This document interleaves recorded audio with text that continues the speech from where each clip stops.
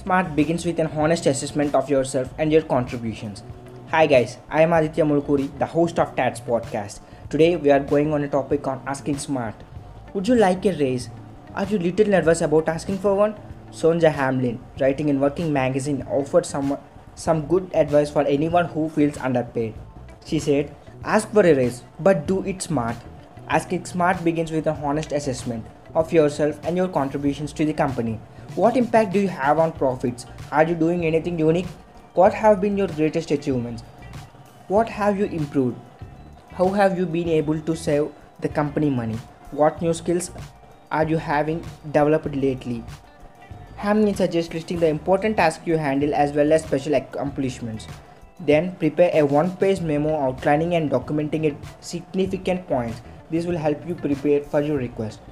And it is something you can leave behind for boss to review after you have made your presentation. A word of caution.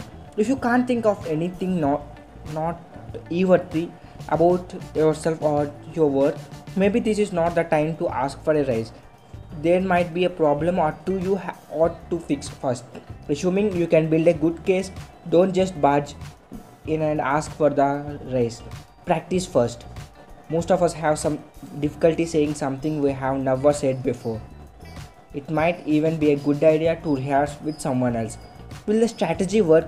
Hamlin says the boss will usually take one of three approaches: yes, no, or I'll have to think about it.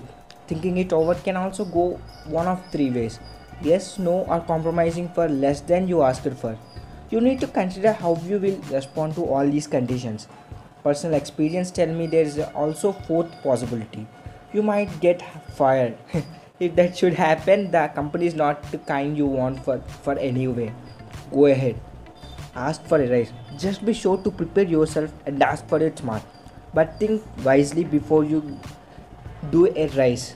So guys, stay positive, everything is okay. Stay peace.